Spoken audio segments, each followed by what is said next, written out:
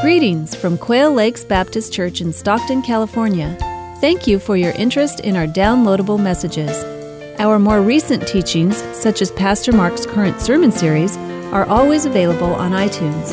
However, for a more comprehensive offering of Quail's Bible-based teachings from Pastor Mark and others, we offer an extensive archive of downloadable sermon MP3s on our website, as well as information on our fellowship and our ministries.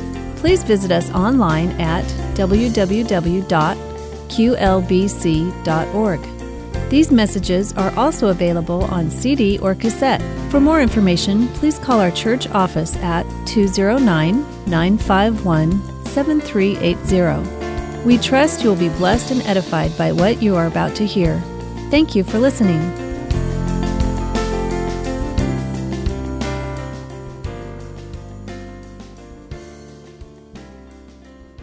Take your Bibles, please, and turn to the epistle of 1 John chapter 5. That's where we are today.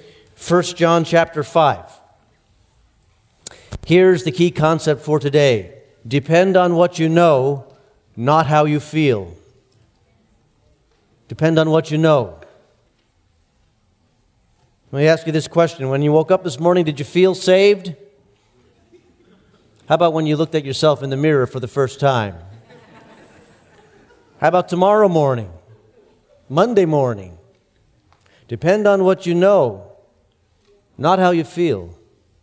Christian musical artist Twyla Paris once said in an interview, "A big part of Christian maturity is letting God keep you steady, to be ruled less and less by your emotions."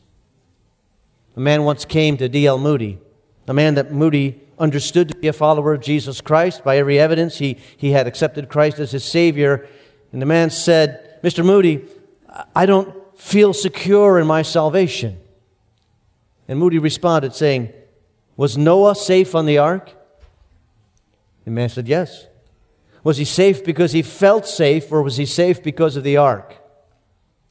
Today, John is reminding his readers and us that we have safety and security in Jesus in this life and in the life to come, not based on how we feel at any given moment, but based on what we know about our Lord Jesus Christ. In order to do that, he reminds the readers and us of the big themes of this letter. He reminds us that a true believer will believe the truth about Jesus Christ, that a true believer will obey the commands of Jesus Christ and will love God and the brothers and sisters in the family of Jesus Christ. He says this is the test when you look at yourself. If you see faith, obedience, and love, you can know that you are His. And so let's read the first 5 verses of chapter 5. John says this: "Everyone who believes that Jesus is the Christ is born of God, and everyone who loves the Father loves His child as well. This is how we know that we love the children of God, by loving God and carrying out His commands. This is love for God, to obey His commands, and His commands are not burdensome. For everyone born of God overcomes the world. This is the victory that has overcome the world, even our faith. Who is it that overcomes the world? Only he who believes that Jesus is the Son of God." The new birth brings you into a new family, the family of God. And as a consequence, we love our Heavenly Father and our spiritual brothers and sisters. And also, as a consequence, we obey the will of our Father. And living in obedience to what God has shown us, John calls overcoming the world. Now, he uses that phrase often in this last chapter. We need to remember what he means by world.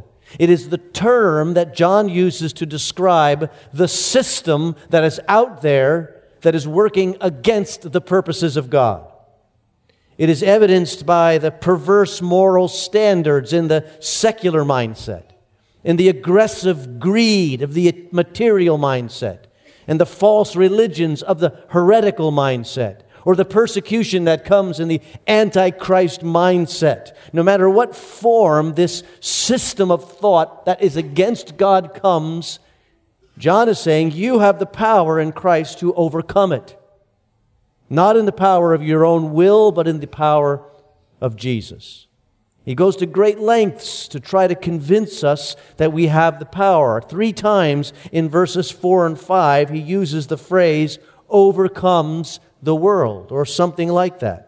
Now, to our ears, it may sound redundant. He says, for everyone born of God overcomes the world. This is the victory that has overcome the world, even our faith. Who is it that overcomes the world? Only he who believes that Jesus is the Son of God.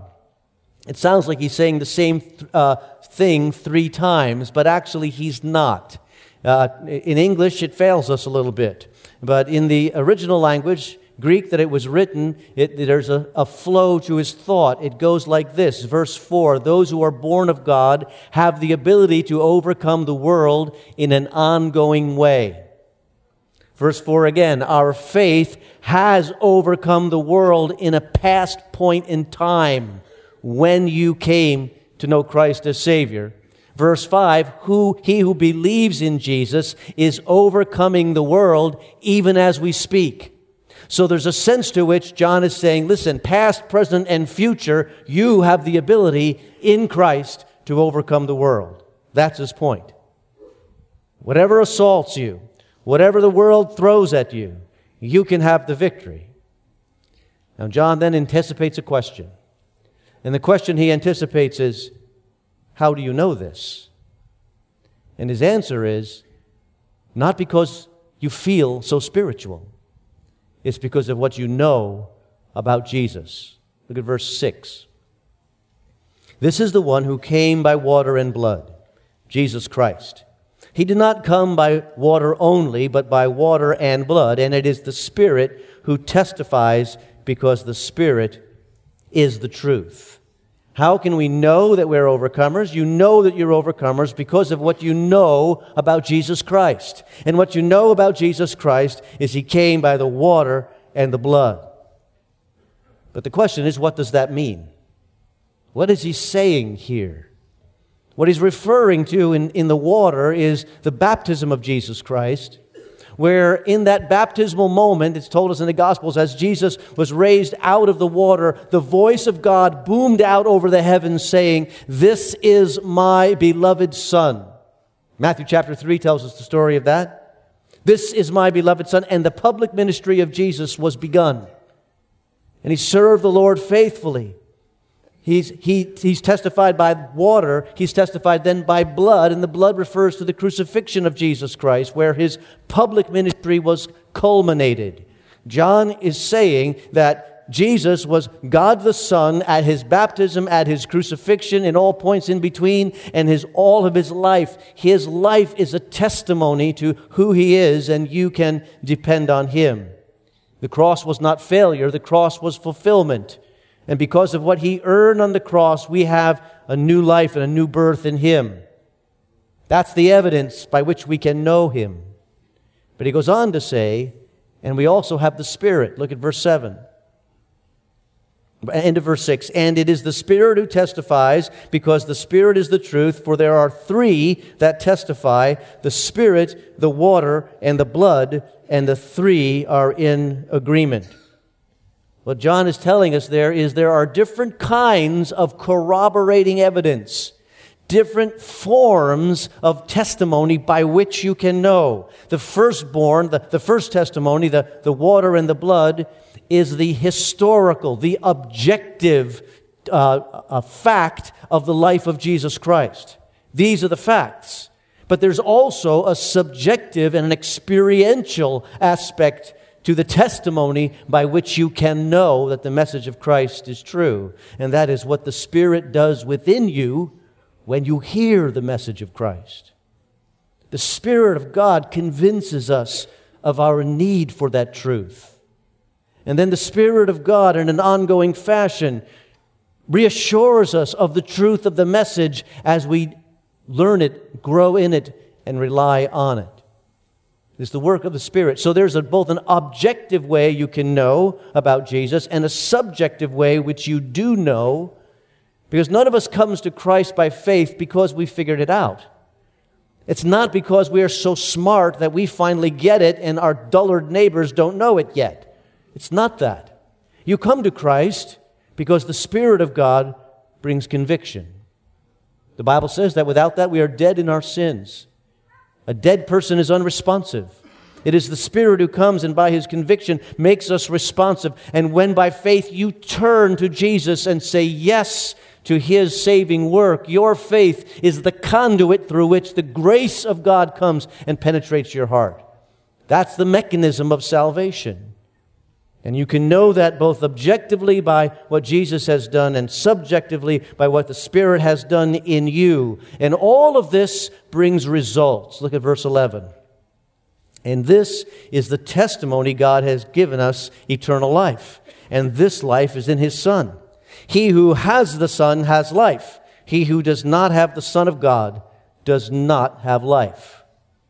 There is the summary of the blessings that we gain. Eternal life. Eternal life is given to us. It is not earned. It is not deserved. It is a gift because of God's grace, and it is yours. And John is saying, do not waver in your joy about eternal life. Never grow embarrassed about your joy regarding the eternal life you have. Nothing in this life is more important than your assurance for the next life. He's saying, look for belief, look for truth, look for obedience. And when you see these things, you can know that you are in Christ. And you can know that there are certain things that are assured for you when you are in Christ.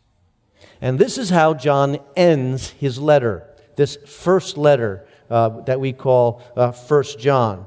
From verses 13 on to the end of the chapter, the end of the book, he shows us 6 things for which we have assurance. These are the things you can know that you know. Number 1, if you know Christ, you can know that you have eternal life. Verse 13. I write these things to you who believe in the name of the Son of God, so that you may know you have eternal life. There's a very important point he's making, and it is in what he does not say. He doesn't say, you can know you will have eternal life. He says, you know you do have eternal life. If you know Christ as personal Savior here today, this is what is true of you. You are already living forever. You are already an eternal being. Now that should cause something to happen within. I remind myself every once in a while that one of the things that realization should cause is it should make me more patient. Do you have to be in the front of every line? Do you have to be in the fastest lane on every highway? Do you have to, your line in the grocery store need to move faster than the one next door? Slow down. You're going to live forever. Slow down. You're an eternal being. You, brothers and sisters, literally have all the time in the world. Slow down. But more than that, rejoice. Because the eternal life is in Christ. In Christ. It's His doing. It's His work. It's His gift to us, and we can know that we have it in Him. Secondly, we can know that God hears our prayers. Verse 14. This is the confidence that we have in approaching God, that if we ask anything according to His will, He hears us. Have you ever said something and a person replied to you, I hear you? When they say that, they're not just saying, yes, there's noise that's going into my ears. They're saying, I get it. I get you. I understand. God hears us in that way. He understands. But He hears our prayers in even a more profound way. I'll illustrate it this way. When Sylvia and I brought home our first child, our first baby, Allison, she was the oldest, and we brought her home. Her crib at first was in our room. And we went from being people who could sleep through a thunderstorm and the next morning wake up and say, hey, did it rain? Nothing would wake us up. We went from being those kinds of people to people who woke up in an instant by every noise the kid made. And she had an annoying habit of irregular breathing. Now, she'd breathe for a while, and then she'd kind of pause. And it was the pause that woke us both up. We're like, what's wrong with the kid? She's not breathing. Finally, I said, look, you got to take that kid out of here. She's got to go into her own room, right? Because this is ridiculous. Did it get any better? No. Why not? Because I had this big fat baby monitor right next to my bed. Right now it's amplified on steroids, and every sound that kid made, Sylvia was throwing off the covers and running into the room, right? She was hearing. That's the kind of listening that God does to our prayers. It's not kind of ho-hum, whatever, casual. It is active listening. And that leads us to the next thing we can know. You can know that He answers those prayers. Verse 15. And if we know He hears us, whatever we ask, we know that we have what we asked of Him. Wow. You take that verse out of context, and it sounds like you now have a superpower. I can get everything I want. I can ask, and I'm going to get it. This is better than a genie. It's not just 3. It's a series. Ask, get, ask, get. Taken out of context, it seems like that. Read in context, there are some things we need to understand. There's some qualifications. Qualification number 1, we should read it as we will have what we ask. In other words, part of your prayer life is waiting upon God for His timing. You will have, but it doesn't happen immediately. Prayer is not some cosmic gumball machine where you put a coin in the top and it falls right out. Prayer is pleading with God to initiate and work out His plan, and His plan takes time to develop. So when you pray with patience. Number 2, qualification is embedded in verse 14. This is the confidence we have in approaching God, that if we ask according to His will. In other words, we should be praying what God would want for us. Jesus said this in John 15, "If you remain in me and my words remain in you, ask whatever you wish and it will be given you." Why? He can say that because if you remain in Him and His words are working in you, what you wish for will be His will. Wouldn't it be foolish to pray for things that are not the will of God? Wouldn't it be foolish to have a prayer life that sounded like, God, I know you're not going to like this. I know you're not going to want this, but let me tell you, this is what I want. And then pray for something opposite of God's will. It'd be like saying, God, I know better. I know best. And I'm glad to know that you work for me. But that's not how it is. God loves us more than we know. God knows more than we know. He's able to deliver more than we can imagine. So when we pray, not only do we pray in patience, we pray by faith, asking for His will to be done. And sometimes it is not the way we would want it to go. I read a story about a woman named Mary. Mary had a son who was arrested for a crime he did commit. He was getting ready to be sentenced and most likely was going to jail. And Mary asked her circle of friends in her church, the prayer chain, everybody, to pray that her son wouldn't have to go to jail, prison. She didn't want him to go. It was breaking her heart what he was going through. But he went to prison. And there in prison, her son met a man who was a believer in Jesus Christ.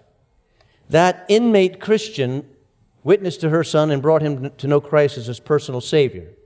Her son got involved in a Bible study for prison fellowship, Bible study inside that prison, and gradually he became a different man. He went through drug treatment. And at the writing of the story, Mary was saying that now he has been drug-free, free from prison, employed in a good job, and a follower of Jesus Christ for 2 years at the time of his writing. And it took exactly what she was praying against. Pray for the will of God. See, what appeared to be down was really the way up. So we pray with patience and we pray with faith. And we know that God hears us and He responds. And then John says something in 16 and 17 which is meant to be an example that would clear all this up in your mind. Let's look at it. He says, if anyone sees his brother commit a sin that does not lead to death, he should pray and God will give him life. I refer to those whose sin does not lead to death. There is a sin that leads to death. I am not saying that he should pray about that. All wrongdoing is sin, and there is a sin that does not lead to death. Is that clear? Is that helpful in any way? He means it to be clear, and he means it to be helpful, but here again, we're not, the interpretation kind of is difficult. And down through the ages, there basically has been two interpretations of what John is saying here. There is a bottom line that is very clear, but the example that he's using is a little vague. One interpretation is this. In verse 16, when he says brother, we should take that to mean neighbor. So in other words, not necessarily a person who knows Christ as personal Savior, and that the sin that leads to death would be in that setting the rejection of the gospel of Jesus Christ. So John is saying in that interpretation, don't pray that God's going to change the rules of salvation for your friends. Rather, pray that your friends be saved. The other line of interpretation is that, no, he is talking about a believer, but he's talking about a believer who is sinning so egregiously that God is going to take him home so that the witness is not ruined. God does that. We've seen it in Acts chapter 5 in Ananias and Sapphira. We see it in 1 Corinthians. Paul talks about those of you who are making a mockery of communion. God has removed some of those people. So he's saying in that interpretation, don't pray that God's going to change his mind in those situations and be lenient. Down through the ages, 50-50 in terms of which is the detail of what he's saying here regarding the interpretation. But the basic point is absolutely the same, and that is, don't pray against God's will, pray for God's will. But there's a fourth thing that you can know. You can know that you have the power for purity. Verse 18, we know that anyone born of God does not continue to sin, but the one who was born of God keeps him safe, and the evil one cannot harm him. He's not saying that you will never sin as a believer, but he's saying that you have a new nature in Christ, and Christ helps you to reject that which used to come naturally to you, and that is the system of the world and the sin that it brings. If a pig falls in the mud, he loves the mud. That's his nature. If a sheep falls into the mud, he wants to get out as soon as possible. He has a different nature. You have a different nature. And Jesus will help you live out this new nature. The fifth thing you can know is that you can know that you are on mission for God. Verse 19. And we know that we are children of God and that the whole world is under the control of the evil one. Now, I've just read that to you in the New International Version, but that is not a good translation. The ESV, English Standard Version, is better because the word children does not appear in this text. It doesn't say we are children of God. We know we are from God. That's what he's saying. We are from God. In other words, we are here on a mission. We are from God here representing a new kingdom. All of us who know Christ as Savior, you are on mission for God, representing a different kingdom. You can know that. You must know that. And the sixth thing you can know that your Savior helps your spiritual understanding. Verse 20. We know also that the Son of God has come and has given us understanding, so that we may know Him who is true. And we are in Him who is true, even in His Son, Jesus Christ. You can know that the Savior helps you understand spiritual things. You can't believe what you don't understand. And the Spirit of God and Jesus Himself helps us to grasp what is necessary for us to understand so that we may believe and gain assurance. All of these things, these are things that you can know that you know as you are in the family of God. And finally, he signs off. And he signs off this way. Dear children, keep yourselves from idols. Flee idolatry. Now, at first glance, it looks like that doesn't fit. He's going along with all these things that we can know in Jesus Christ, and then he just kind of throws in flee idolatry. Now, the Roman Empire was filled with statues of idols, filled with all kinds of false worship. But I want you to remember that John has been speaking about a specific idol throughout this entire letter. And that specific idol is a false idea about Jesus. A wrong idea about Jesus. He's saying this: any explanation about Jesus and in relationship to the Heavenly Father and the mission He came on, any explanation on that is not the same as Jesus explained about Himself, that is an idol. That is a false god. Flee that. And they had plenty of idols in their day, and we have idols in our day. And the idol in our day is the belief that we can decide for ourselves who God is, and in a sense recreate God in the image that we prefer.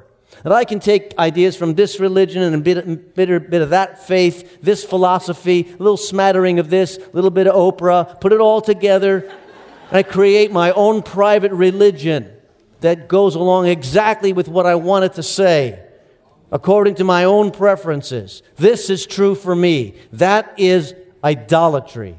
It is today's idolatry. It's just as much idolatry as if you went into your backyard and you began to worship a rock there.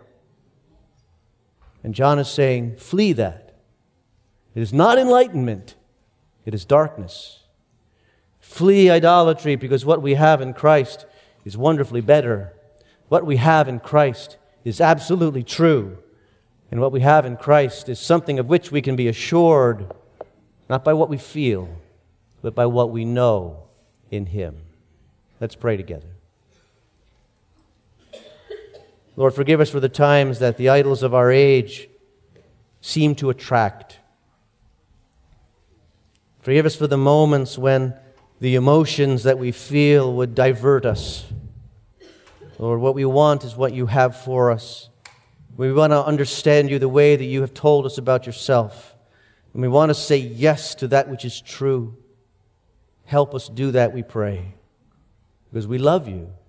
And we know You love us. As Jesus, You died for us. And we thank You for that. Help us to love You back. In Your name we pray. Amen. The team is back to lead us in a closing song. Let's stand together. Jesus paid it all to Him I owe. Sin had left a crimson stain, He washed it white as snow. Amen. Let's sing it out together, church.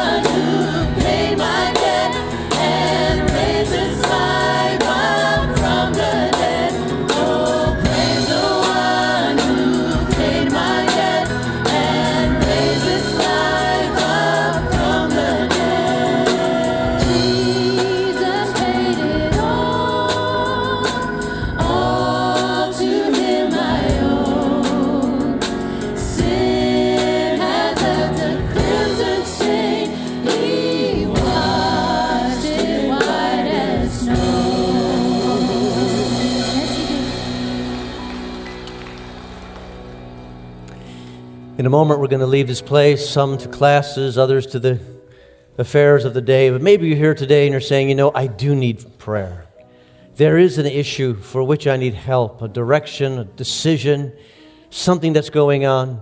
We have prayer counselors next to the organ by the prayer table. You can slip forward and they will pray with and for you in just a moment. But before we do that, let's all pray together. Thank you, Lord Jesus, that we are yours. Thank you that we can trust you and we know you. In the week ahead, Lord Jesus, we'll have a chance to represent you. So help us in the words we say, in the choices we make, in the actions that we take, to demonstrate the fact that we are the property of Jesus and we represent a different kingdom. Help us do that, we pray. In your name we ask it. Amen. God bless you. Thanks for coming.